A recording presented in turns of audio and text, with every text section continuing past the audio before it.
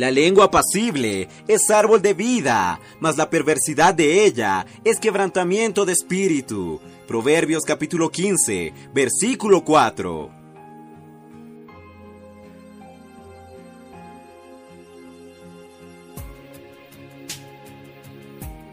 Oh Señor Jesús, amados hermanos, queridos amigos, gracias al Señor, estamos en el día 12 de mayo. Y en este día, en el libro Días más sabios, el título sobre el cual vamos a hablar dice, Lengua apacible, oh Señor Jesús.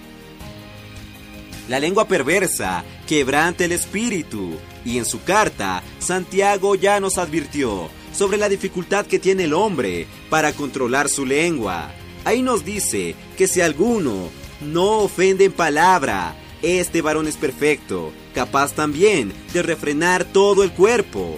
Queridos santos, la lengua es un miembro pequeño, pero se jacta de grandes cosas. He aquí cuán grande bosque enciende un pequeño fuego, y la lengua es ese fuego. Es un miembro que ninguno de los hombres es capaz de domar, según lo que vemos en Santiago capítulo 3, versículos 2 al 8.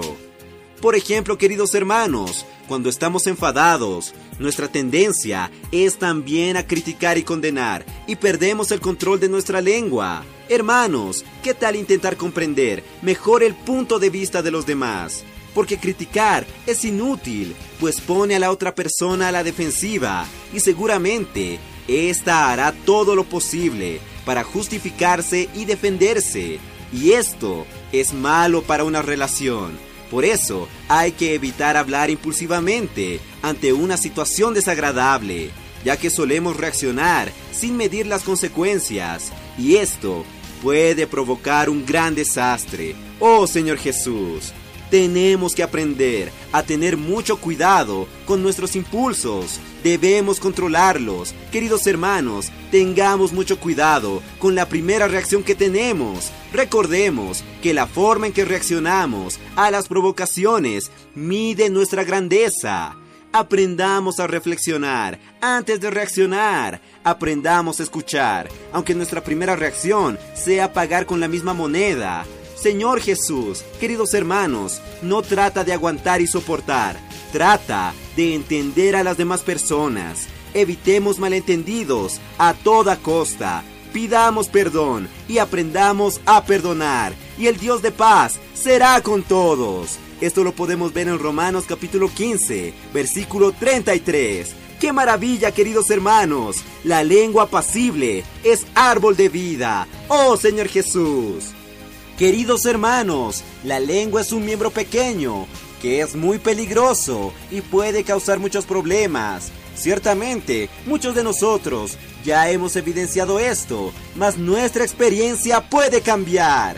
Nuestro Señor nos dice que de una misma boca procede bendición y maldición, y que en nuestra lengua está el poder de la vida y de la muerte. Por eso, queridos hermanos, debemos aprender una lección muy importante, la cual encontramos en Efesios capítulo 4, versículo 29.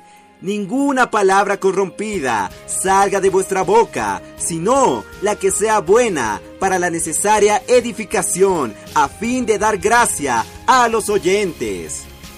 Amados hermanos, ¿qué tal llevar a las personas, en lugar de conflictos y problemas, el nombre del Señor Jesús, para que toda rodilla se doble y toda lengua confiese que Jesucristo es el Señor, para gloria de Dios Padre, queridos hermanos? Oh Señor Jesús, hermanos, utilicemos nuestra boca y nuestra lengua de la manera correcta, llevando vida y bendición. Jesús es nuestro Señor.